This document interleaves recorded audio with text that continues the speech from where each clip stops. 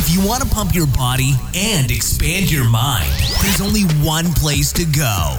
Mind Pump. Mind Pump with your hosts, Sal DiStefano, Adam Schaefer, and Justin Andrews. In this brand new episode of Mind Pump. Shiny. Look, before we get into the fitness questions, we have some fun introductory conversation. That lasts about 40 minutes. Here's what we talked about. I talked about going to Santana Row and visiting a Lululemon store over the weekend and realizing that Vuori does a way better job. Yeah. Now, by the way, Vuori is one of our sponsors. They make amazing athletic and leisure wear. You got to go check them out. Go to Vuori Clothing. That's VUORI clothing.com/mindpump and use the code that's listed on the page for 25% off.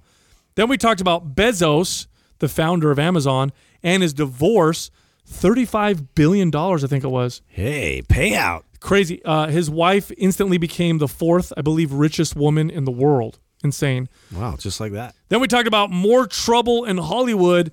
Take them down. We talked about the new Disney reveal, the show Our Planet on Netflix. That was awesome. I talked about the difference between knowledge and wisdom.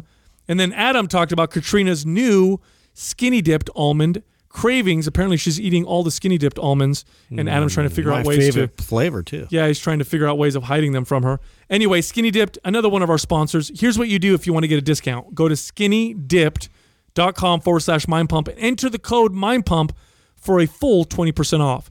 Then we get into the fitness portion of this episode. The first question is, in order to break through a training plateau, this is where your progress stops or stalls, what's better to change up, the exercises or the reps that I do? Which one is going to get my body to respond again? The next question, how can meditation help your gains in the gym? Does a mindfulness practice help your body burn more body fat? Visualize the muscle. And build more muscle. Next question, should you cycle creatine? Creatine, one of the most popular muscle building supplements out there ever. Is it a good idea to take it all the time, or should you go on and off of it for better results? And the final question, what was one of the most unhealthy behaviors of clients that we've trained in the past? Also, this month, you guys asked for it, you got it. MAPS Split, a very advanced training program designed by bodybuilders for people who want to sculpt and shape their bodies like bodybuilders. So if you want to build a lot of muscle, shape your body, sculpt it, and if you love to work out, this is if you're ready for it, Sal. This is a 6-day-a-week program. It's not for beginners or for the faint of heart. Well, that program is 50% off. Here's what you do if you want to get the discount. Go to MAPS Split. There's two S's in the middle. MAPSSPLIT.com and use the code SPLIT50 SPLIT50. You'll get 50% off. And if you want to check out our other MAPS programs, you can find all the other ones at mapsfitnessproducts.com. T-shirt time! And it's T-shirt time. Oh, Doug, you know this is my favorite time of the week. Oh, yeah. Yeehaw! All right, we have 4 winners this week. On iTunes, we have Giles Cates, Matthew McCasa, and for Facebook, we have Melissa McLaughlin, Chandler Davis. All of you are winners. Send a name I just read to iTunes at mindpumpmedia.com. Send your shirt size, your shipping address, include your Instagram handle, and we'll get that shirt right out to you. Thanks, everybody. First of all, can we give a hand to the weather right now? It's about time it stopped raining. Oh, it's beautiful out. It was gorgeous. Besides the allergies that I'm getting, everything was... Right, that's the only problem. I'm fighting that right now, man. Dude. Everything just comes out. Dude, we were at the park, and I was laying on my back trying to read, and I'm just coughing like crazy. I saw your post. What are you reading right now? What is that? Oh, Right Side of History, Ben Shapiro. Oh, that's... Yeah. Oh, I can't wait to read that. You know what? I really... So I heard him on Joe Rogan, which is why I got the book. Yeah, I listened to that. The reason why I like him, I don't agree entirely with all of his views, but he does have a very live and let live attitude towards government, which I agree a lot with. But he explains himself very well, and I like the way he articulates himself. And then the case he was making was about how the foundations of liberty and Western civilization can lie in two places: Jerusalem, which was the creation of the Judeo-Christian religions, which say that all people are made in the image of God, which is very different when you compare it to other religions before that. And then the other one was in the philosophy of Athens, where they were talking about using your reason. And he says that those two things created Western civilization. So I said, this might be an interesting book. And so far, it's really good. But before we were at the park, when I was reading that book, I went to Santana Row because it was so nice. And we're walking around. And I was all, Viori'd out, of course, because they provide us with cool clothes. And also because I hate shopping. So I get to I just wear it, right? So you don't like options. No, but I'm not gonna lie. It looks. I get compliments. So I walked inside Lululemon, and I'm like, okay, let me look at the guy stuff. It's like blasphemy to do that with wearing your Viori stuff. Well, you gotta keep your friends close, keep your enemies closer. I see. So I walked in there, and I'm looking at the men's stuff in Lulu, and sucks. I just hate saying the word Lulu. They feel feminine, the Lulu clothes for men. I wouldn't go there. Do you see what I'm saying? Yeah, I think that's You don't think they feel kind of... Well, I mean, I think what I'll tell you, being somebody who used to wear Lulu stuff, is I always had to get double XL, because they're XL. It feels as if it was designed for a bunch of cyclists. So even the XL, their XL is like medium. That's what I mean. It doesn't feel masculine. Their clothes don't, and they don't have a masculine look or feel to them. Is what I mean. So they just do get wedgies. They just do a way better job.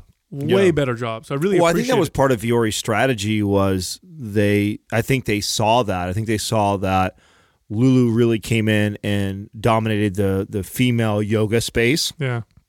For activewear, but there was nobody really speaking to that for men. Mm-mm.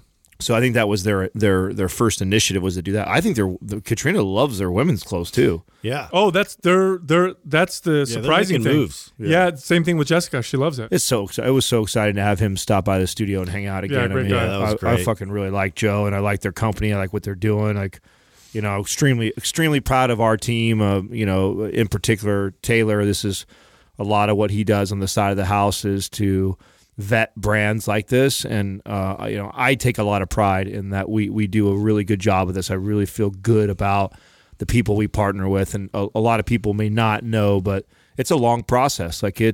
We just had somebody come in right now, which you guys will eventually hear that episode probably in the coming weeks, of a new company that we're looking to do work with, and that was almost a year process of looking into them and courting, and Taylor meeting with and going back and forth, and then us getting a chance to meet the CEO. Well, I don't think a lot of people realize that when you're working with a brand, that it's a reflection on you as well. I think a lot of people forget that, and so they see that there's money.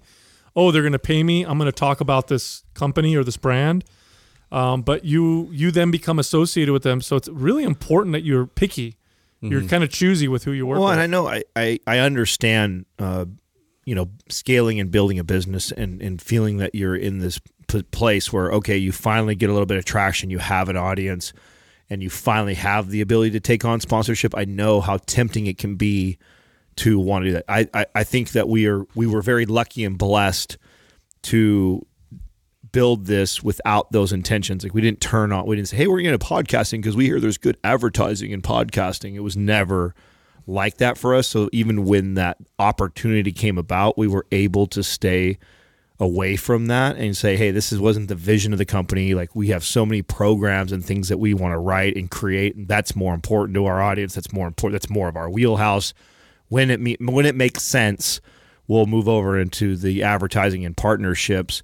And because I think we were so slow to that process, and we waited till we had someone like Taylor who could onboard, who could do all that work for us, while we focused on what we're great at, because I'll be the first to admit that, the process that goes into even finding a brand like the one people hear and like Viori. I mean, Viori wasn't even on anybody's radar 2.5 years ago when Taylor was looking into them. Nobody was talking about them. Nobody knew who they were. No, they're everywhere now. Yeah, now they're exploded. They're a massive company that's rapidly growing. What did Joe say? 300% year over year. I mean, they're just, and their shit's awesome, dude. I mean, when you wear it, it speaks for itself. It's a great brand with a great CEO, with a great vision, with incredible integrity.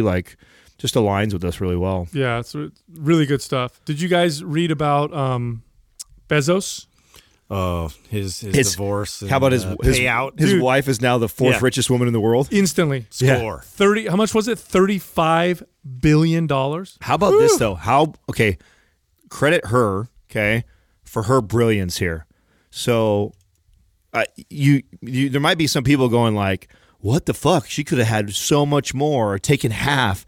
But by ending this amicable and leaving him in mostly control and not trying to gut him in the divorce, she is going to make more money long term because she still has got stock in these companies that he is still scaling. That's all assets in the company. Exactly. People don't really think about like what potentially that divorce could have done to him. I mean, sure, it wouldn't have bankrupted him, but it most certainly, when you're in the middle of spending the amount of money he is to scale and grow his space, man, that would have definitely hindered that and probably crippled the stock price for a while, if not forever, potentially.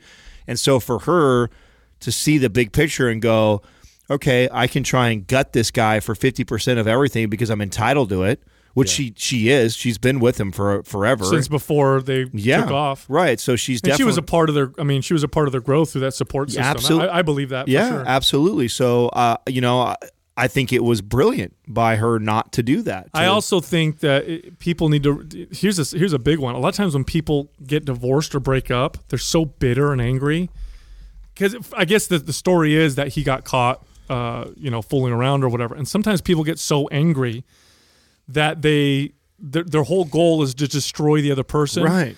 But that is poison. That'll poison you. It'll completely poison you. It'll consume you. It doesn't make you happy. It doesn't make you feel any better.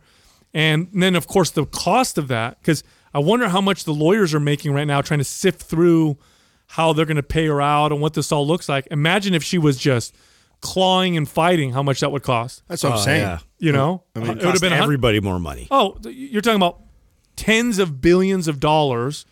It's got to be, how much do you think the lawyers are going to be making? Would have made off this? Millions? Yeah. Probably. Hundreds of I was millions. going to say hundreds of millions. Yeah, I would bro. say Maybe. 100 million. Yeah. At least. To work through all that legal paperwork and what that all looks chalk like. it up on their hours of the, But $1 million an hour. But just also the destruction on yourself, is, I don't care how much you hate someone. Of course, there's always justice.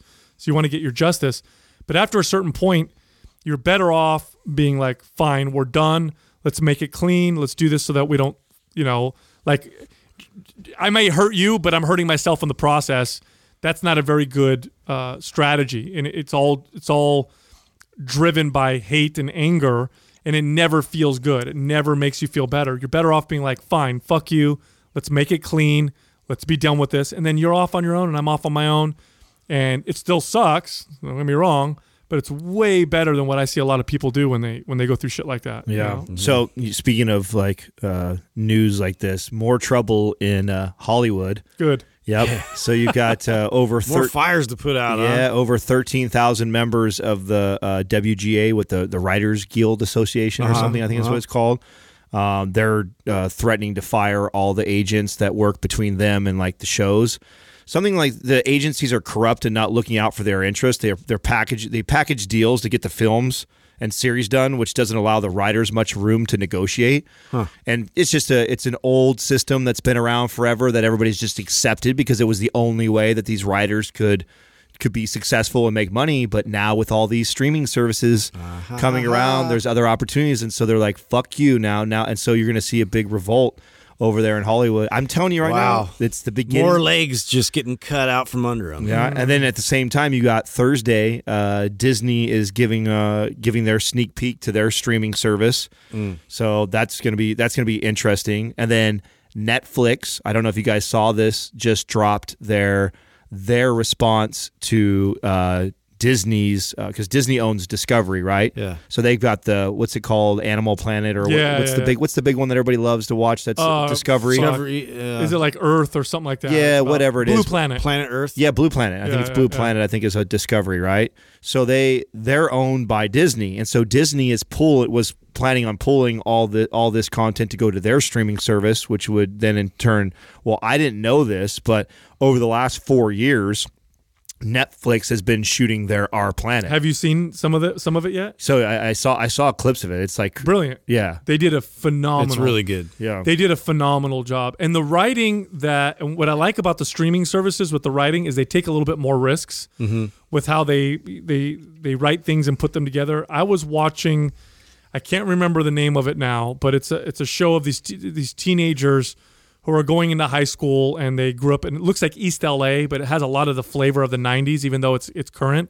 Can't remember the name of the show. It was really good, but the writing is so smart, because what I get from some of the shows on Netflix, like Sex Education's like this. Things happen on that show that for sure could never happen in real life. So it's almost like an alternate universe, but that's also kind of realistic, which allows them to be more creative with how they write things, how the people communicate to each other, how how the people in the show dress and act. Like there's this, like the show that I'm talking about, I can't remember the name of it. It's got this, I was almost confused for a second. I'm like, is this the 90s? They were listening to 90s music. The cars kind of seemed, the style seemed kind of 90s. They weren't really on their phones that much, but then they were on their phones a little bit. So I'm like, no, this is actually, and then they went to a party that said 2018. But I'm like, see, they can have that creativity to be kind of weird. So the other side of that coin, though, that I'm seeing, that I don't know, it's going to be interesting if it continues to grow, and it'll be funny to see if people start to get pissed off about this.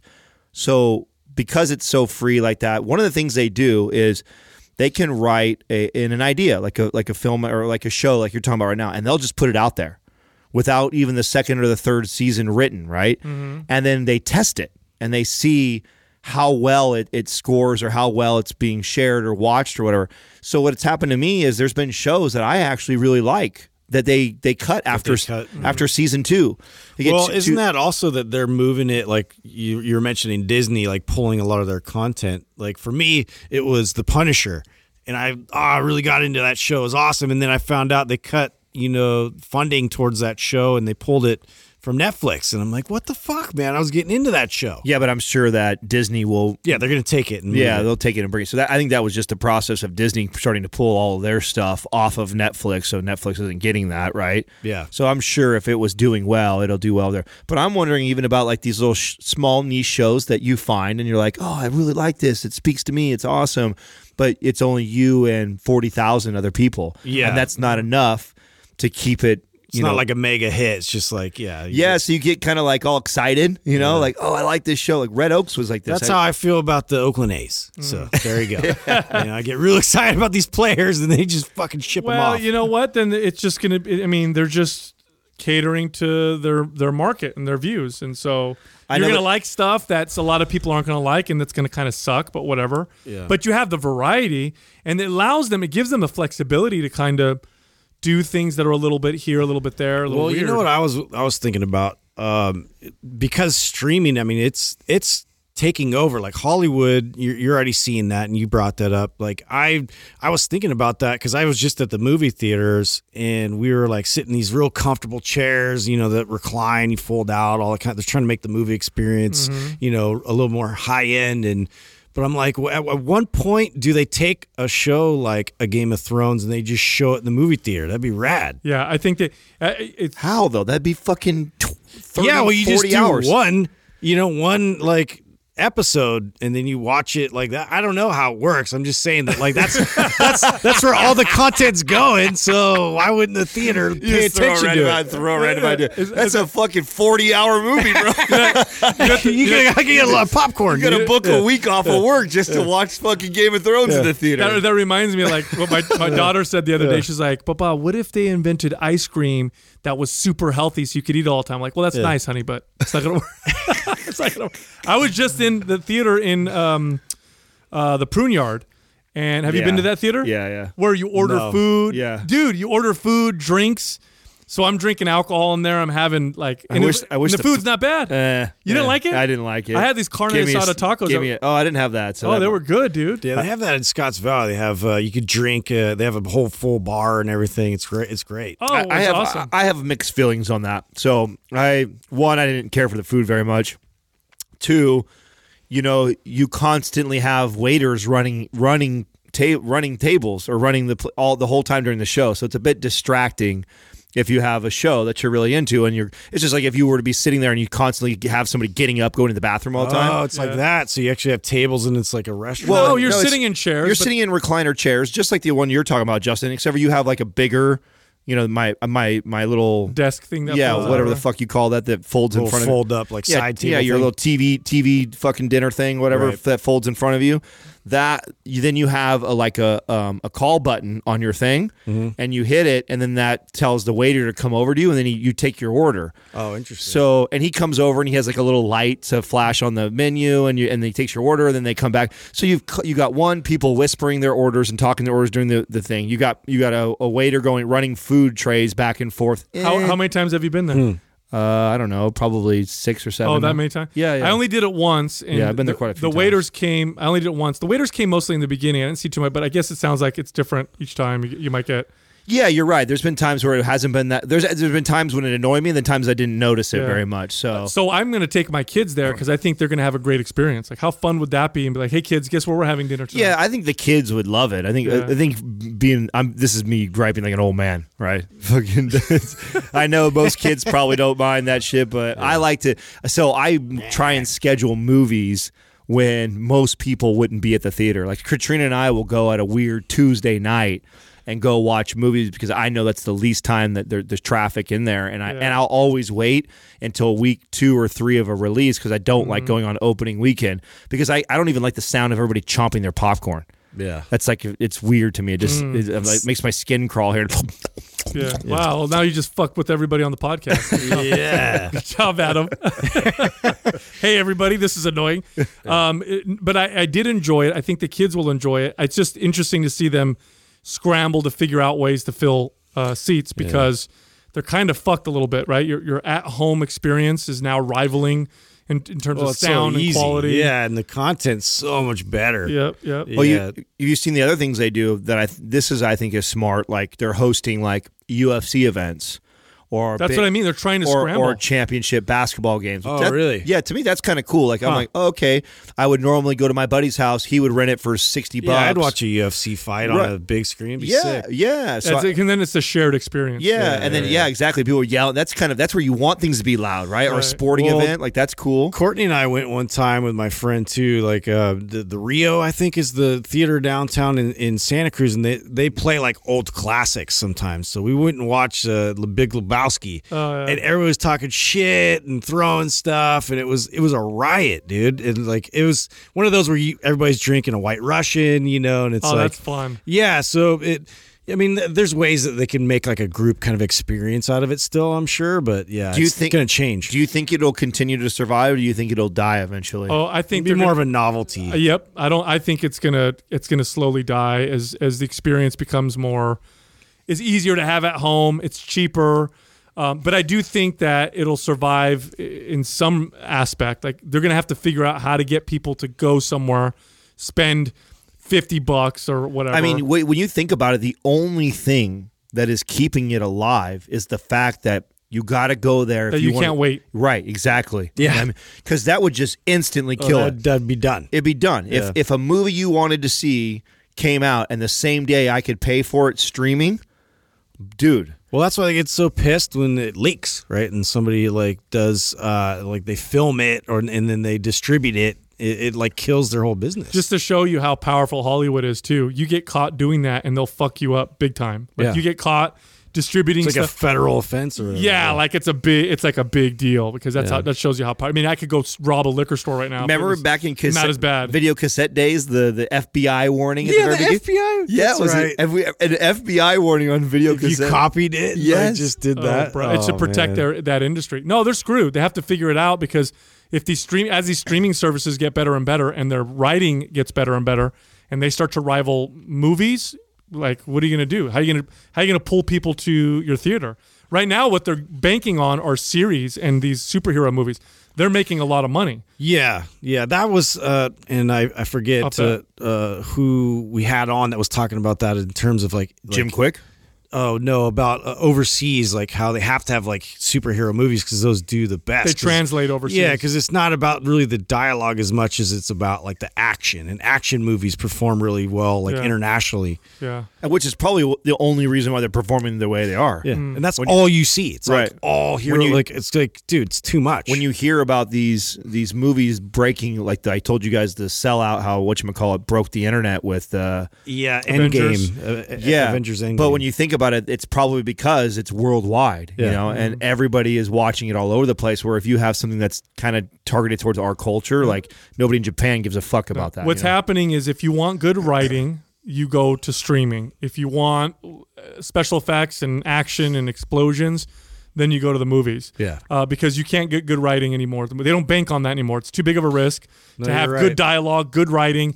It's big risk. People don't pay big money to go watch that kind of stuff. You're not going to see a movie like Memento. Like that'll just be like a Netflix thing. No, and it's at first I get sad about it because I'm like, damn it. But then I think, no, it's just a different. They're just going to move different. They're different platforms. Yeah. Because the writing on Netflix and HBO and Showtime and I mean, it's brilliant oftentimes, and they can spread the get real creative because they can do seasons of writing. Have you guys noticed your own habits? Like, I know I was a major moviegoer. Oh, I am huge. I was a major moviegoer. Yep. And man, not anymore, man. Katrina and I love the fact that we have. I mean, I can run right downstairs to my garage. My DoorDash, I can time my DoorDash to be there by the time we start our movie. I've got the badass surround sound in there, you know. So and I could rent a movie. So even if I'm going through Apple, even if it's not my free streaming service, and I'm renting like a newer type movie, I just got to wait. You know, what is it? The 3-month lag time for it to hit my thing. It's costing me $13.99 or whatever, plus the food that I want delivered right to my door.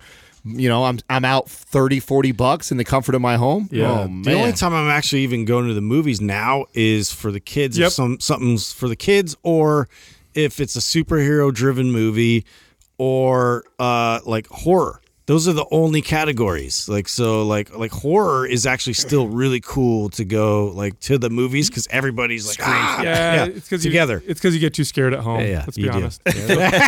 You feel safer in the called theater. out. I tried to get you guys Called to out. watch that one movie, and you guys were like, You know how I feel about scary movies. Yeah, dude. I know. I know. It's so funny how you make fun of me for not wanting to go fly up in a jet at 9Gs, but you won't watch a scary movie on your couch. Well, that's because there's difference. Okay, it's different. One can kill you. The No, other no, one's no, no, just no. smoke. That's it's not- fake. that's Physical not why. experience. I watch movies because it's one of the things, and I don't know if this is just me. There's got to be somebody out there that can relate to this.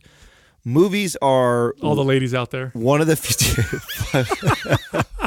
so sexist. Tell me more. So sexist. Movies are my way of shutting this brain of mine down that just is all over the map all day long.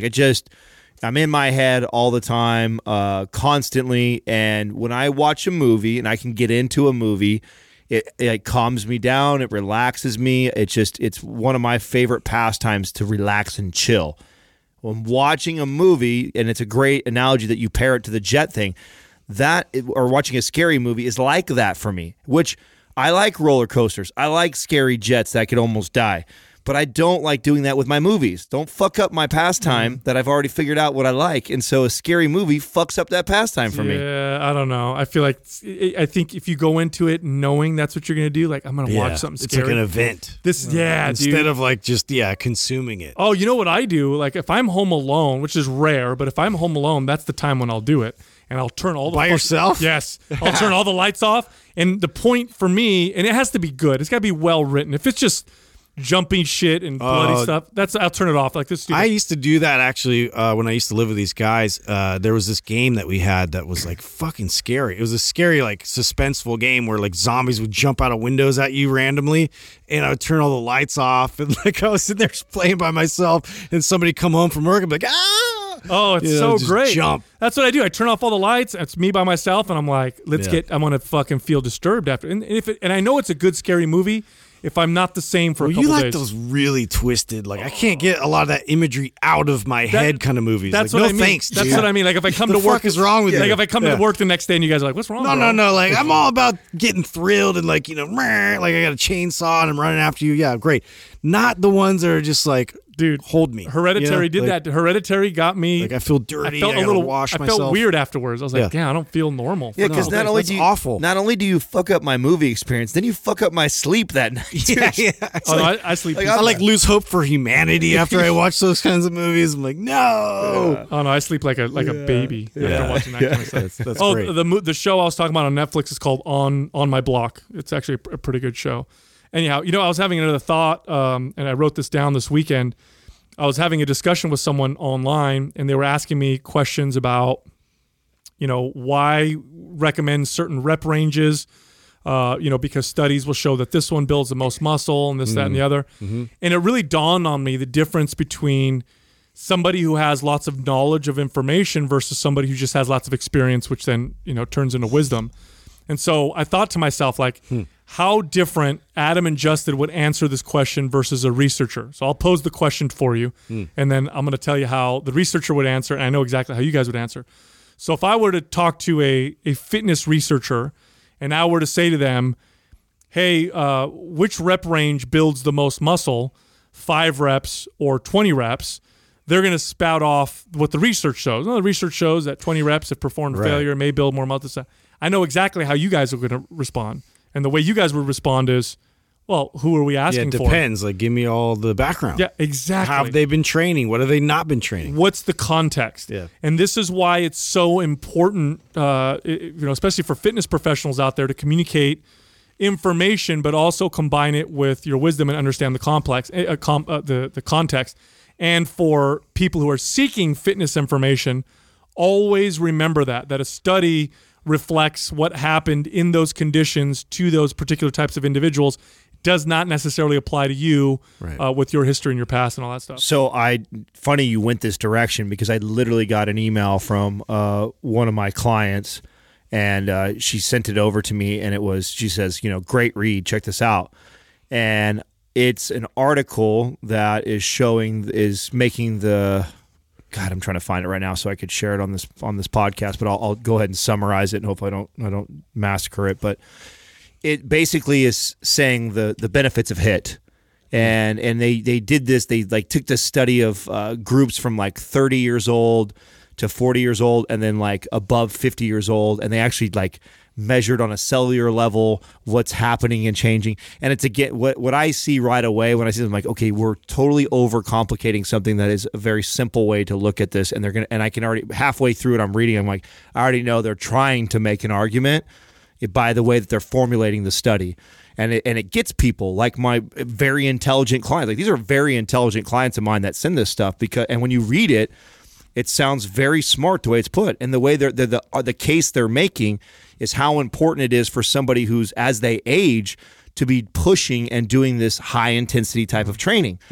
And the context matters so much in that. Well, and not only that, but and here's the challenging part. It's really good.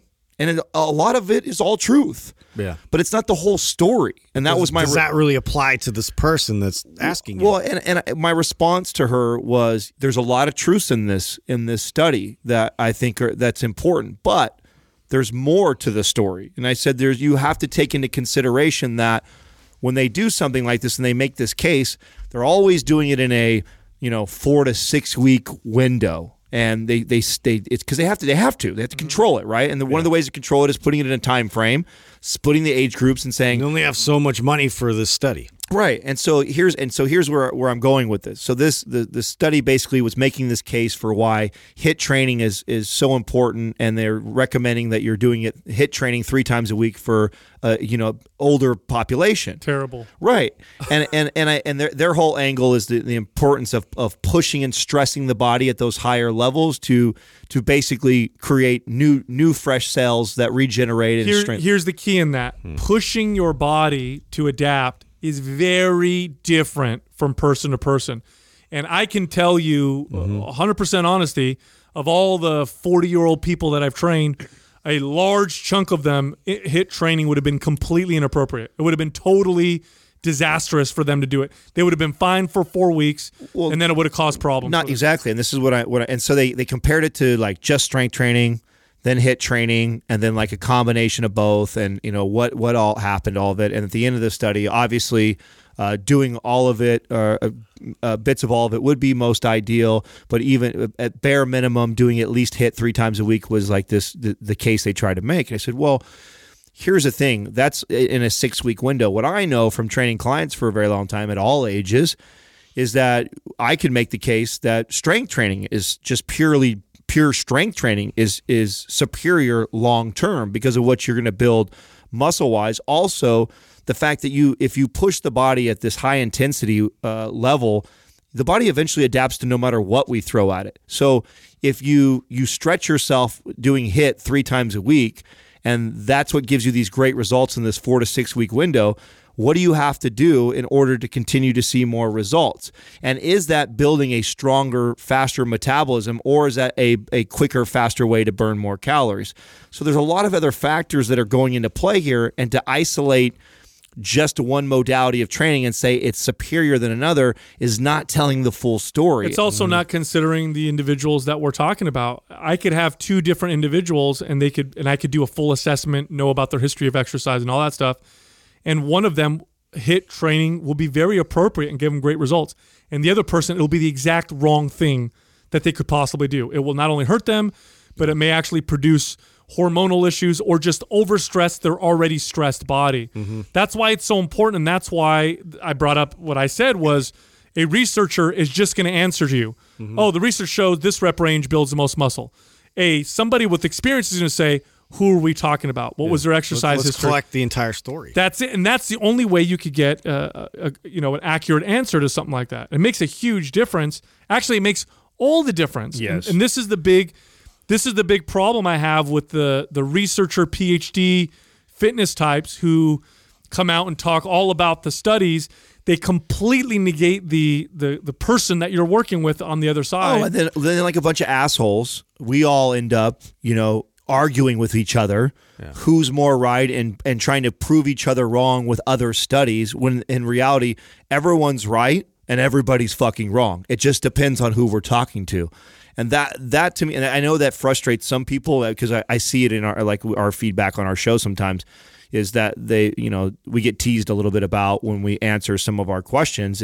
We tend to lead with, well, it depends. And then we go into this talk and it's like, Mind Pump can't ever give like a straight answer. Well, it's because it never is a fucking straight answer. Impossible. Just because all the study and the research shows something. And that's another thing too, is like, that's such a very, even thousands of people in a study group is still a very small, think about this percentage. There's few people that actually consider like holistically all the systems of the body. And so when you start to compartmentalize it and really zero in on that one thing that you think is going to make the biggest difference and improvement, it may affect the other systems of the body adversely. That's right. And fitness is not a 4, 6 week, 12 week, 12-month process. It's a lifetime thing. Fitness is forever. And here's the other thing. I mean, this is a very simple example. Think of the kinds of people that sign up for a study on HIIT training. Think about that for a second. Where do the people get the subjects to test?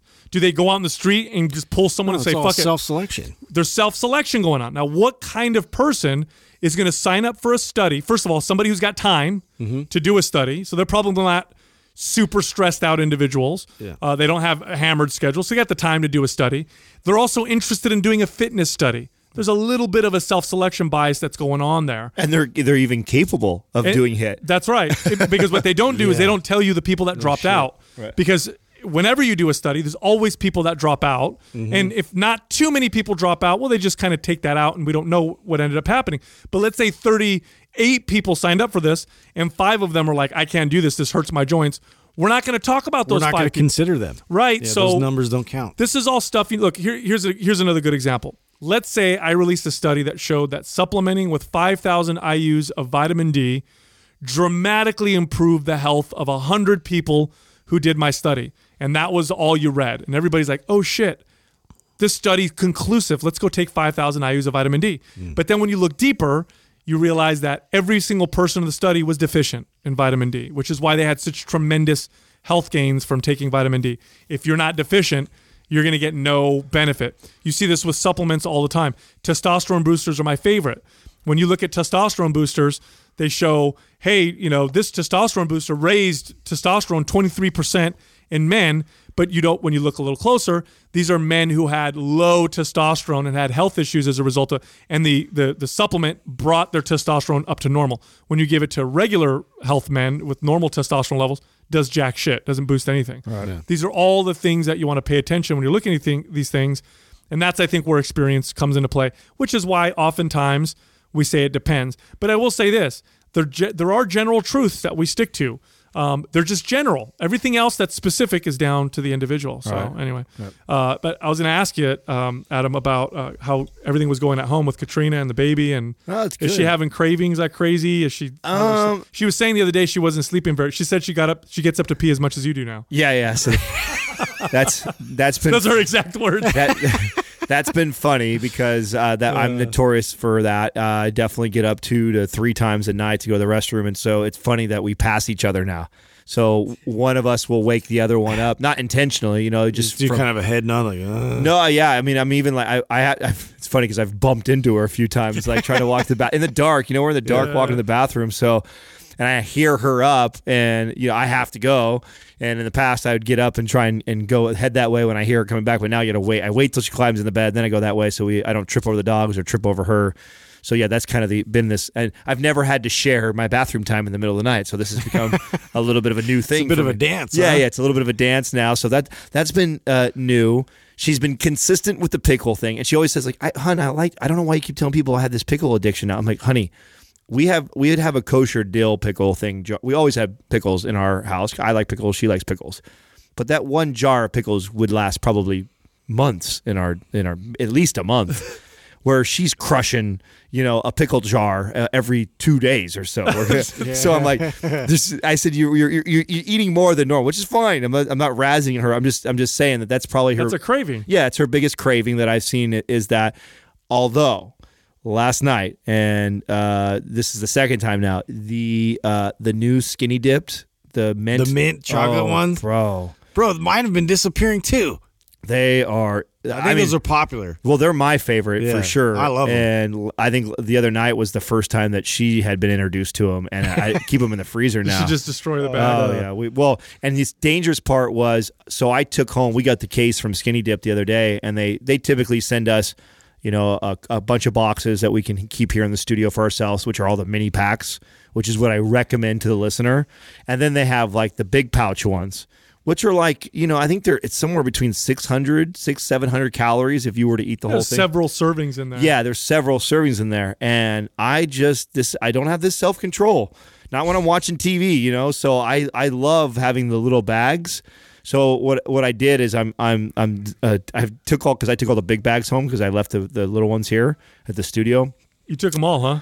Well, not all of them. Most of them. No, I didn't take all. It's all right. You got a baby coming. Yeah, so you get to do all that. So I'm ziplocking and portioning out the bigger bags because it's otherwise. Are you weighing like how many ounces and stuff? Yeah, because it tells you. So each bag is, I think it has 3 to 5. I can't remember off the top of my head how many servings are each in one of the main bags, and then I'm just dividing it up. So, we're getting a serving versus eating all 5 servings in one sitting because they're a bit addictive. What do we have for dinner? That can happen. Yeah. Skinny dipped almonds. Yeah, that's definitely been one of her favorite. But for the most part, she's been really good. We had pizza for the first time since she's been pregnant, and she had mentioned wanting it like a couple weeks back, and I was like, I wasn't really feeling it, and she wasn't like hard craving it. She was like, well, I'll have it when we have it. We went back and visited my best friend and his mom, and they all wanted to go out to some Italian pizza restaurant place, and so we had some there. But then she didn't feel good afterwards. She's just like, anytime I eat off the radar or eat off my healthy food, what she's loving too. I think I shared this the last commercial we did for a smoothie box. Is we're making the shit out of those popsicles. That works really well. I mean, that's been a nice like healthy. See, treat. I wish I would have had all this because I remember when Courtney was having cravings and she was pregnant, like she wanted one of those from Dairy Queen, those Blizzard? like, blizzards Oh, so bad. Like that was all she could think about. And then I finally caved in. I'm like, okay, so it was somewhere the only one we could find was in San Jose. And of course, all my clients are in San Jose. And I'm like, dude, I just hope I don't see anybody. I'm like in there, we're eating one of them. And of course, one of my clients walks in. And so it's like at that awkward moment, you're like, hey, what are you doing here? And then they're like, hey, what are you doing here? And I'm like, oh, Courtney had a craving. It's like running into your aunt at the sex toy shop. You know what I'm talking about? It was awkward. That hasn't happened. That hasn't happened. But That's fucking weird. I feel bad for you. This quaz brought to you by Organifi. For those days you fall short on getting your organic veggies or whole food nutrition, Organifi fills the gap with laboratory-tested certified organic superfoods to help give your health and performance the added edge. Try Organifi totally risk-free for 60 days by going to Organifi.com. That's Organifi.com. And use the coupon code MINDPUMP for 20% off at checkout. All right, our first question is from Jack Fowler 88. To break through a plateau in my training, should I change up the exercises I'm doing or just change the number of reps I do? Either one of them will change things up and could potentially break through a plateau. But to make this fun, what do you guys think would be more effective breaking the plateau? I like to do both together.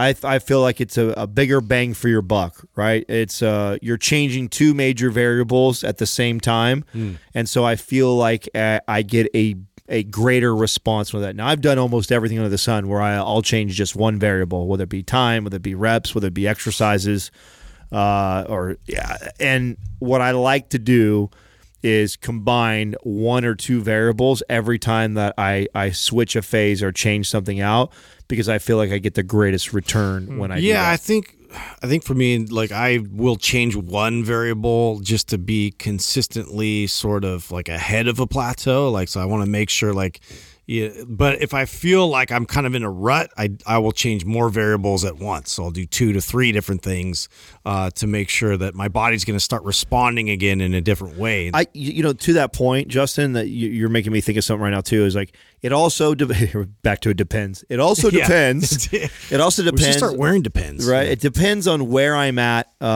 in my training and how consistent I am. So me saying that I changed 2 variables. That's me being consistent at them. I've been training for quite some time, 6 times a week, and I've been very like, this is what I would do when I was competing days. Very, very good. Right now, I'm so inconsistent that I wouldn't change 2 variables. I would just change one. Well, so right now, breaking your plateau would just be consistent. Right. Yeah. No, true. That's my point I'm trying to make is that I don't need to throw a bunch at it right now because I haven't even been weight training very consistently. So the variable change doesn't need to be that much. But I feel like the more consistent and the more I've been throwing at my body, the more I need to kind of vary to feel significant change or difference every time I go into a new phase. I think if you're really experienced and you are experienced with exercises and you can get into the form easily and you know your body well, then change both. But for a lot of lifters who don't have tons of experience, it might be better just to change one, because going from, let's say, low reps to high reps and changing exercises might be so much that it's a lot for the person to get used to and they can't maximize each thing. But just to make things fun, if you had to pick just one, which one do you think people would gain the most benefit from? Changing exercises or reps? Yeah, if you had to change just... Oh, exercise for sure. You think so? Oh, 100%. So keep the reps the same? I don't even think that's a debate. I think that the difference between a barbell back squat and a Bulgarian split stance squat is so incredibly different that you could do the exact same rep range and your body will see... Or even a front squat versus a back Right, that's squat. what I mean. The exercises can be... so. Now, okay, again, depends. Yeah, because it depends on how close the exercise is related, right? Because the difference between squatting 5 reps and then you decide all of a sudden you're going to go and do like, let's say you were barbell back squatting and then you go to dumbbell squatting. Like, the difference of that exercise and anything, the difficulty of the two. Well, they'd have to match, like the intensity or like whatever it's providing. Like, so like a backloaded, you mentioned like a dumbbell squat, you're not going to get the same kind of response. Yeah, see, I would typically recommend, depending on the person, but for a lot of people, I would recommend just changing the reps, because it takes a long time to get really fucking good at certain exercises. Well, again, that's you know what I'm saying. Again, you have to give me some more context on who am I talking to me?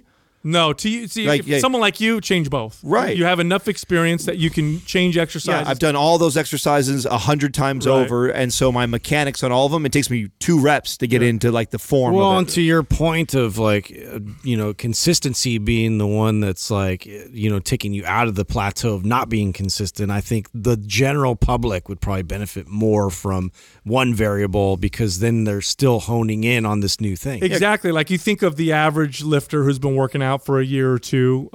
Do I want to take them out of back squats, deadlifts, and rows?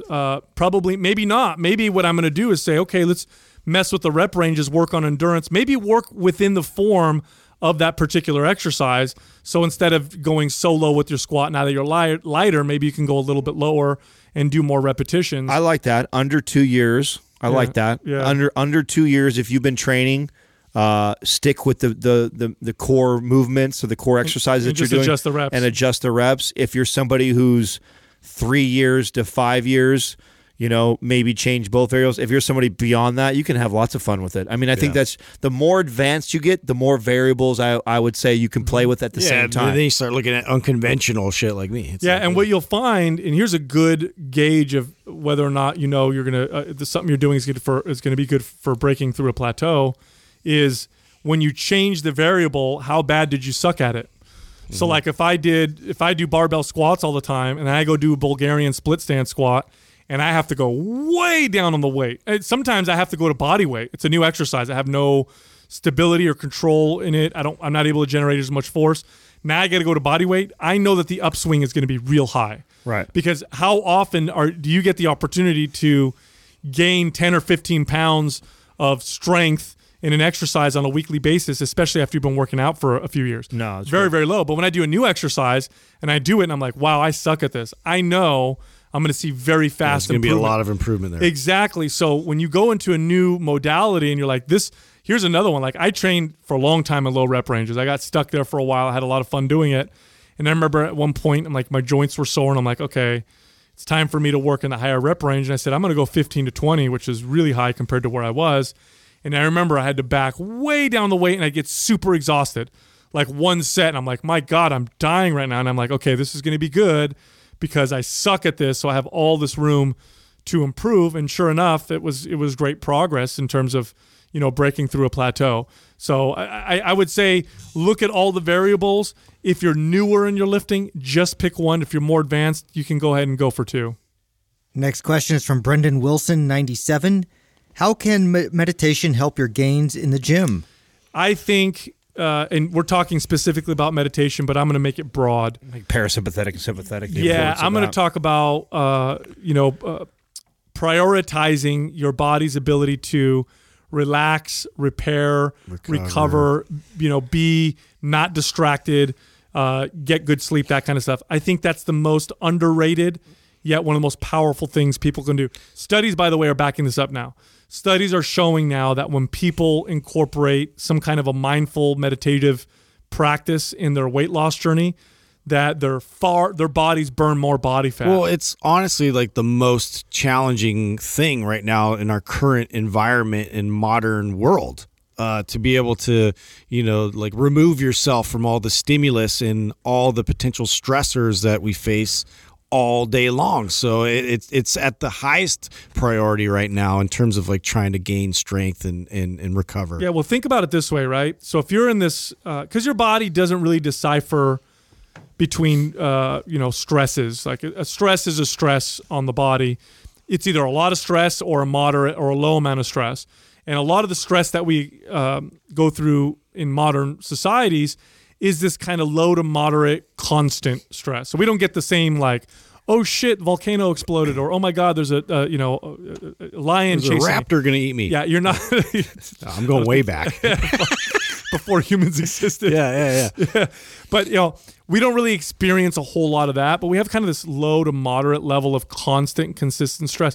And when your body's stressed out, this is the state that it's in. So let me paint the picture for you.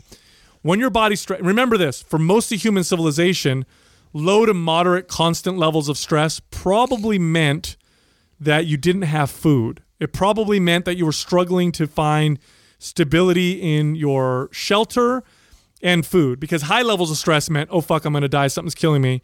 Moderate levels of stress were like, oh my gosh, let's figure out this food situation. That was one of the biggest problems that humans had for a long time. And so in that stressed situation or environment, your body, which evolved most of the time having to deal with not having food, is thinking to itself, okay, we're moderate levels of stress, probably means that we're not around a consistent supply of food. Let's store more calories.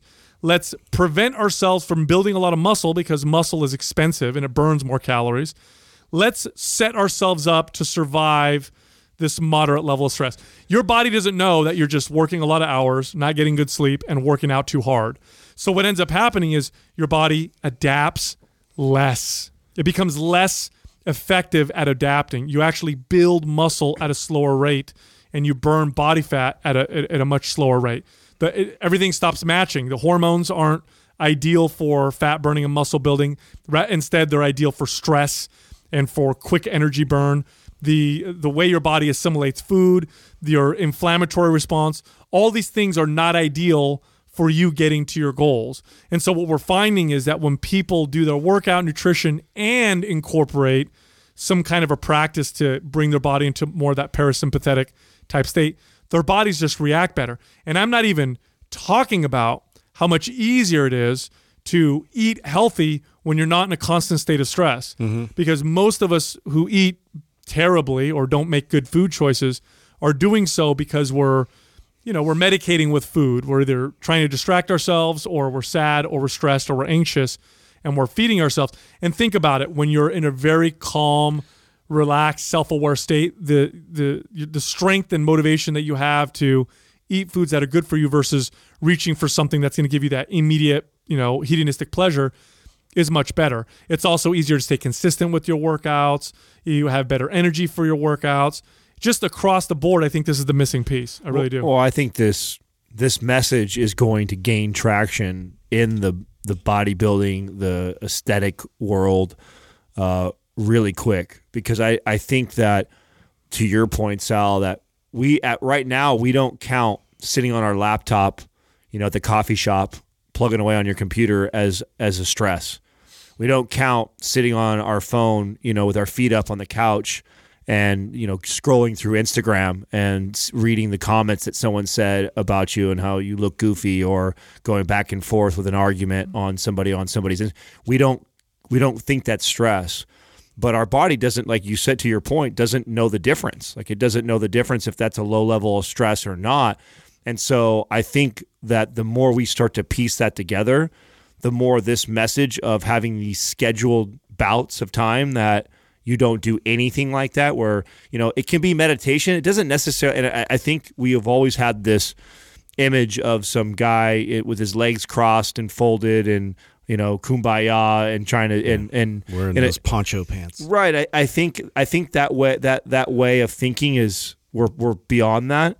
And I think it could be something just as simple as lying out on a beach and just looking into the clouds and letting the sun hit you and watching the waves crash, or taking a hike like you do with your kids back in nature and look at a creek, running creek water and stuff like that. Like, these practices don't need to be so hippie yoga meditation like, but I think the practices of disconnecting from all these other outside sources that cause these low levels of stress in our life, I think that this message is going to grow. Yeah, absolutely. It makes me think too of the questions about like building muscle, and for me, like, we've talked to even high level bodybuilders, like, what's the secret? What are they doing, like, over in Kuwait or wherever, Dubai? Mm-hmm. And like, they're just like, no, they're just eating, sleeping, training, and repeat, and undistracted. Mm-hmm. Right. And that's the formula. It's like there's none of this like outside influence and things pulling you left and right, and it's dedicated training in the right dose, and then also the sleep that's going to match it to recover. Did you know that you can predict somebody's long-term survivability or their risk factors for all-cause mortality more accurately by looking at their social network than if they smoked? Did you know it makes a bigger impact? What do you mean? Explain that. So if somebody's isolated, doesn't have a lot of friends, doesn't really have good, deep, meaningful connections, that's a greater risk to your health than smoking cigarettes. This has been established. Oh, wow. So these things make a massive difference. Unplugging, becoming less distracted, becoming present, focusing on kind of what's important and meaningful, which is the people around you, your relationships with them, enjoying those things. Watch what happens to your body, to your ability both to stick to your nutrition, be consistent with your training, but also the physiological response. Because I'm talking about the psychological and the physiological. The psychological in the sense that it makes it easier. Look, I've worked with lots of clients, okay? I know when I have clients that are super stressed out, to get them to eat right is so much harder. They want more alcohol. They want more sugar. They want more processed food. It's just much, much more difficult. When they're relaxed about it and everything's cool, it's much easier for them to make those good decisions. Mm-hmm. But we're also finding that there's a physiological response as well from being in these kind of low levels of constant stress, where the body literally doesn't want to adapt as well as it would if it felt like it could. Like it could prioritize a little bit of muscle building and some fat loss. Like, watch what happens. It makes that big of a difference, to the point now where the people I even work with, the few people I work with online, this is a big part of their coaching. And I figured this out the last few years, of my training. It makes that big of a difference. The evidence is already there. So I'd say definitely put this in your routine. And, here's the other thing. I was reading that book. You asked me about the book I was reading earlier. And Ben Shapiro on there said that one of his favorite parts of the week, because when if you follow like Jewish, tradition and custom and religion, there's like a 25-hour period where you're supposed to not use any modern technology or electronics. Which is brilliant. And he said, because he's such a workaholic and stuff, he's like, that's my favorite time of the week. I turn everything off. I have a book on my lap. I'm watching my kids play. I'm talking to my wife, or I have my family over. He said, that's my favorite time of the week. And it's only improved his productivity. It hasn't taken anything away. And I think that's a big deal. And now you look at kids and the anxiety and stress that kids are starting to exhibit, and the depression.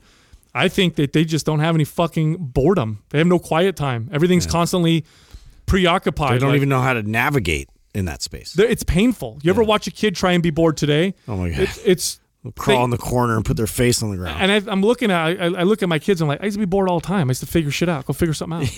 Yeah. Look at stuff. Yeah, my son will take a nap. like I'll tell him no electronics, and so he'll go to sleep because he's trying to make the time he doesn't have electronics go by faster. You know what I mean? By the time I wake up, it'll be. So it's like I got to make more rules. It's gonna go slower, man. You have to be awake. You have to. You know what I mean? What do I do now? You have to be awake. Next question is from Thunder Coffer. Is it best to cycle on and off creatine? If so, with what frequency?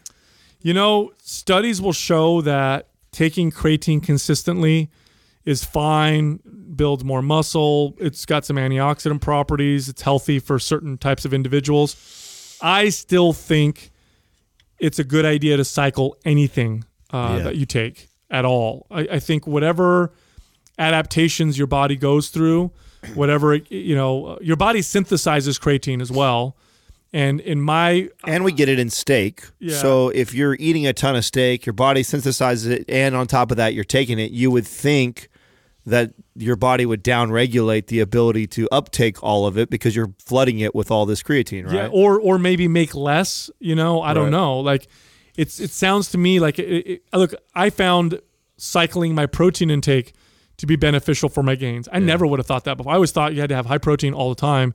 And I remember throwing in my first low protein days and coming back and being so sensitive to the protein that I noticed progress and gains from it.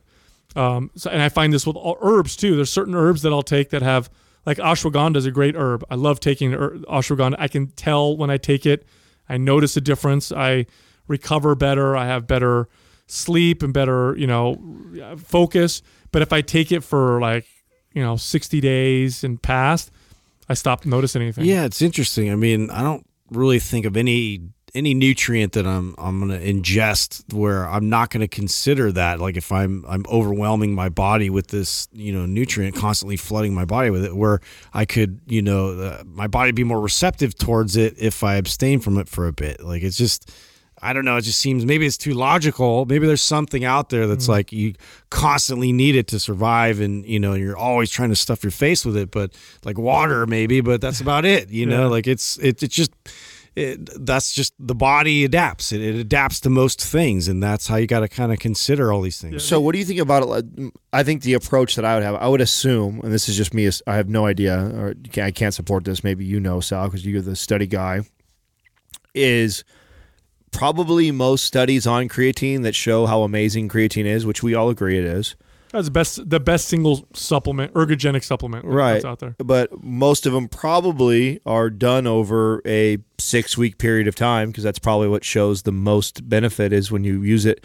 So probably cycling every 4 to 6 weeks, I would probably think is a decent strategy. Sounds reasonable. It's the most studied ergogenic supplement that's out there. So there's literally hundreds of peer-reviewed studies on creatine. This is why we recommend it. It's extremely studied. It shows cognitive benefits for some populations. If you're older, probably really good for you. Can help prevent muscle loss, and it's got some antioxidant properties for the heart and all that stuff. But yeah, the studies, even the long ones, are months long, and then they have studies that are like years long. But really, those are surveys. So you're right, Adam. There's really it's hard to what I recommend people do is take creatine post-workout on the days you work out. So if you work out 5 days a week, I work out about 5 to 6 days a week. I take creatine 4 or 5 days a week post-workout, and I only take 2 to 3 grams. I don't do the 5 to 10 grams. Well, I was going to say, this is, contrary to what like the label is going to tell you to like overwhelm your body and do this loading phase, kind of so your body starts to, get more receptive towards it. The loading is such bullshit. Yeah. What they found with studies is if you load, you're going to top off your ATP stores in your muscle faster than if you just took a consistent amount. But it's not that much faster. And really, they recommend 20 grams a day to load. That's a lot of wasted supplement, if you ask me. Well, not only that, I forget what the how many ounces of steak that you need to get 2 to 3 grams of creatine, and it's not that ridiculous. I mean, some people eat that in a day or two worth of eating, so I forget what the number was. I'll look it but up. if you're somebody if you're a major steak eater, I'm a heavy red meat eater, so I eat quite a bit. So I really don't supplement with creatine that often. Now, we have it in the studio all the time, and so I will play with it occasionally. I'll put it into my right after a workout, like Sal was saying. But I typically go towards it when I know that if I've been on this kick of white meat where I'm eating a lot of chicken and a lot of fish, and I'm not getting a lot of red meat, to me, that's when I kind of signal myself to do it. So 5 grams of creatine is 2 pounds of beef or 3 pounds of chicken a day. That's nothing. Yeah, well, I mean, to a guy like you, of course. Right. I mean, that's not crazy. That's not that crazy. Most people that are trying to build muscle and just take like a few grams, and if you're a big person with lots of muscle, you maybe need a little bit more because you've got more creatine stores. Here's the people that benefit the most from creatine supplementation. Vegans. Big time. Yeah. Vegans have huge upswing because they don't consume any from animal products. That's what I'm saying. Yeah. So even if you're not, so at that same point you're making with vegans benefit the most, I think the people that would benefit the least are somebody who eats a lot of chicken and steak on a pretty regular basis. You're going to see the least amount of benefits. Mm-hmm. So if you're a big chicken and steak eater, I don't see that much value in adding lots of creatine. I think it is the best supplement out there, so why not play with it here and there? I wouldn't run it consistently every day for longer than 4 or 6 weeks. It's also one of those supplements that it's inexpensive nowadays. You can get good quality powdered creatine for pretty good price. Back when it first came out, it was super expensive. It's a pretty good price now. And you'll know if it's doing something for you within 3 to 6 weeks. You'll know. Like, you'll take it, and the scale will go up between 1 to 3 pounds because you're going to be storing more intramuscular water. Not the same thing as bloat. Your muscles are just fuller. And you'll know in the gym. You'll just feel stronger. You feel that extra rep in there. Exactly. You get between 1 to 3 extra reps. Yeah. And so if you feel that, then okay, creatine benefited. If you took it and you're not getting anything, then I would say don't take it. But vegans who supplement with creatine get a boost in cognition on top of it consistently. They get their IQ goes up a little bit because they're depleted of creatine because of their diets. So if you're a vegan, I highly recommend try a little bit of creatine for a few weeks and see if it benefits you, because the odds are it probably will. Next question is from More Jojo. What was one of the most unhealthy behaviors of a client of yours? How did you help them change it? And were they successful in maintaining the change? Oof. Unhealthiest behaviors of clients. I've had some bad ones. I'm going to give one that I don't think that it's probably going to ruffle some feathers here. And the reason why I think it's one of the most unhealthy behaviors is because I think it's one of the hardest things for me to break in clients. And that it goes back to what we've talked about earlier in this episode. And getting somebody who is a high performer, adrenaline junkie, convincing them away from this high intensity type of training is by far one of the hardest things as a trainer, because it's tough to tell somebody who feels the rush that they feel after they train. And when they see, like, they're either inconsistent, they're not lifting and training and dieting well, and they're going about their crazy life. And then they decide, okay, summer's around the corner and I'm going to pick up my favorite boot camp class. I'm going to start my diet. And they see good change. They see change in their body, the way they feel after they crush a workout, and they feel amazing. And then they never get to their goal. And so they eventually break down and hire somebody like me. And then here I have to break all of these habits and convince them that this feeling or the things that they did in the past are not the best approach. And so this tends to be a vicious cycle. It's hard. I used to have to get you to commit to me and like pay for training for like a year for me to show and like be like convince them, like, listen, I need you to trust me. It's going to take some time to reverse a lot of this stuff and this thought process that you've gone about going your training and eating and how you treat exercise right now and change that behavior. And I have to be honest, I think that I've lost more battles than I've won. And when I see things like the rise of Orange Theory, I see the explosion of CrossFit all over the world, and I know the average person, I just know it's not for the average person. Does it mean that it's not okay for? No, there's a percentage of people it's fucking great for, and it's not me just constantly bashing on those modalities. But to be honest, it's one of the most unhealthy behaviors I've ever came across, and it's one of the hardest things for me to break and change.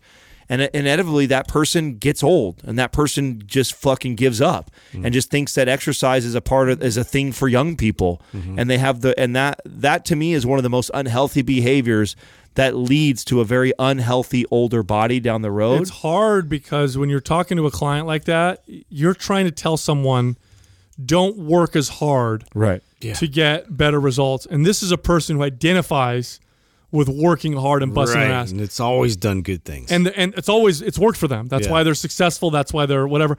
And on top of it, all they're hearing about fitness besides you is work hard, be consistent, no days off, train harder, sweat, and they're thinking, well, this makes what you're saying to me makes no sense. Right. This is you're right, Adam. That is one of the most difficult conversations to have, Totally. and I have not been very successful convincing people.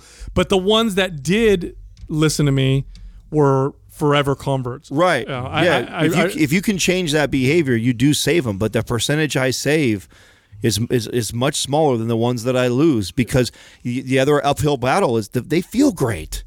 I mean, I know I've done a CrossFit workout. I've done an Orange Theory workout. Fucking A, it feels, you walk out of there drenched in sweat, endorphins flying, and it's like cortisol through the roof. It's like, fuck yeah. And then then you have trainer Adam over here going, these aren't the best thing for you. Fuck you. I mean, it's pretty much the same thing, but it's cardio for me, and having, people understand that it's not benefiting their goal, like in terms of like their aesthetic goal, their muscular development goal. Like, this is competing with our progress, and to drill that into somebody's head is insanely tough. And you're talking about people who overdo cardio, not just cardio in general. Yeah, well, because of the fact that like we're now adding like adding in weights is like an add-in to their routine of like always having to move and burn calories and like do a lot of the type of same things Adam's kind of bringing up in terms of always seeking that feeling and that like I'm breaking a sweat. So this is more of the people that have to break a sweat.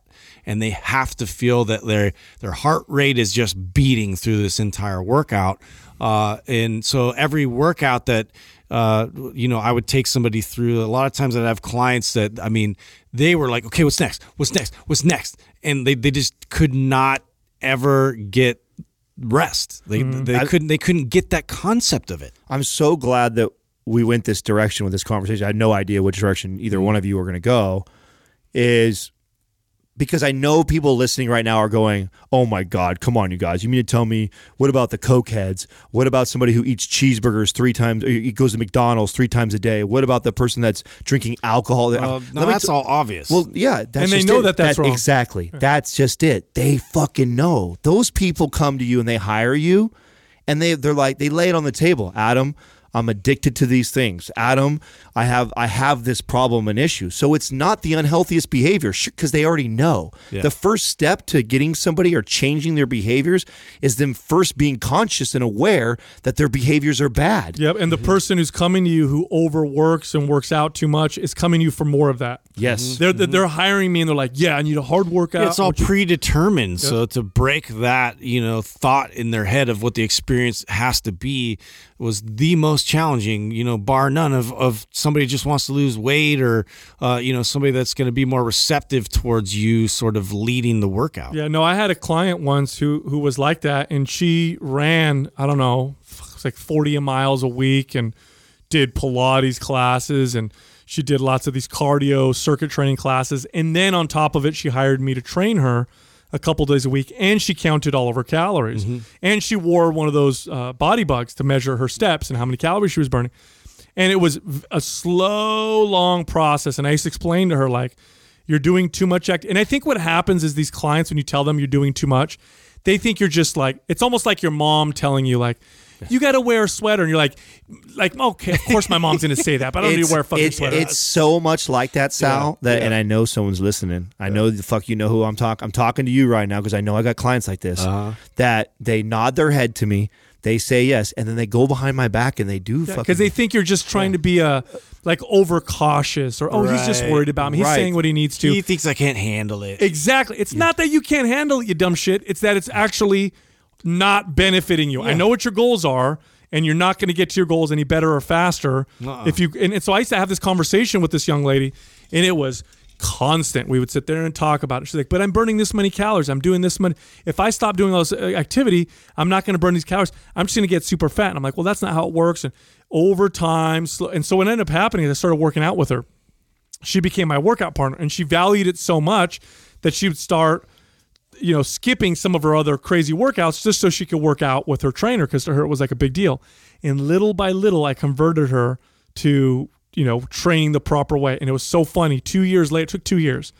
2 years later, I remember I was like, this is the right time now to rub it in her face. And I sat her down and I said, hey, finally. Yeah. And I'm like, hey, how many miles do you run a week, these days now? And she's like, like 2, maybe 2 miles. It's mostly just like a little bit of sprint here and there. I'm like, oh, and you're lifting like 4 or 5 days a week? Yeah. And I'm like, how many calories are you eating? She's like, oh my God, I eat almost 3,000 calories a day. So I brought out the old file and I showed her. I said, remember all the arguments you had? This is all the activity you did. This is how many calories. And she looks at me and she's like, yeah, I can't believe my body. She's like, it's funny because I have a fast metabolism now. Now I go out and I eat with my husband and I have these huge meals and I don't blow up and gain all this body weight. She's like, it's kind of funny that I now have the metabolism of people who I used to think I would never be able to be that way. This was Katrina. Build it. This was an epiphany for her. I mean, we've been together now 8 years, and I spent the first 3 not putting my 2 cents in. I mean, that's just because this is the older, wiser version of me, right? Younger me would try and tell girlfriends or tell them what to do, and it's like learned really quick that doesn't work. And so I never bugged her. I mean, she's a collegiate level athlete. So her whole life she's been into sports. She knows, and to be at that high of a level, anybody that's played college sports, Division I too, so she's not like a small-time player, small-time athlete. This girl has got the attitude to train at the highest level, and so she's approached her fitness her entire life that way. And then she meets the trainer fitness guy, and we're dating, and we're together, and it's like, and I see what she's doing. It's like going out for 5-mile runs. Like, she's, when she wants to lose a little bit of body fat, that's what she does. She run every day. Yeah, runs every day, like hardcore for long distance, and and in the gym, like everything's a circuit. She doesn't just do squats and then rest for 2 minutes. Hell no, it's squats, jump boxes, bicep curls, push-ups. In a circuit with never more rest than 30 seconds, and That's how she's trained like her entire life. And she's seen herself in great shape, or for her eyes, or what she's seen as the best shape she's ever been through training this way. And she's performed at high levels at playing sports. And so here I am going like, you're going about it all the wrong way. I mean, if your goals are if you want to sculpt and shape this body and you want it to look like this and you want more of this and less of that, like the way you're approaching it is all wrong. And it took 3 years in our relationship before she finally came to me and said, okay, if you were to tell me how to do it and I were to follow it to a T, okay, well, cut all this out. Stop doing this. Slow way down on your workouts. We're going to just do straight sets. You're going to rest for 2 minutes at a time between.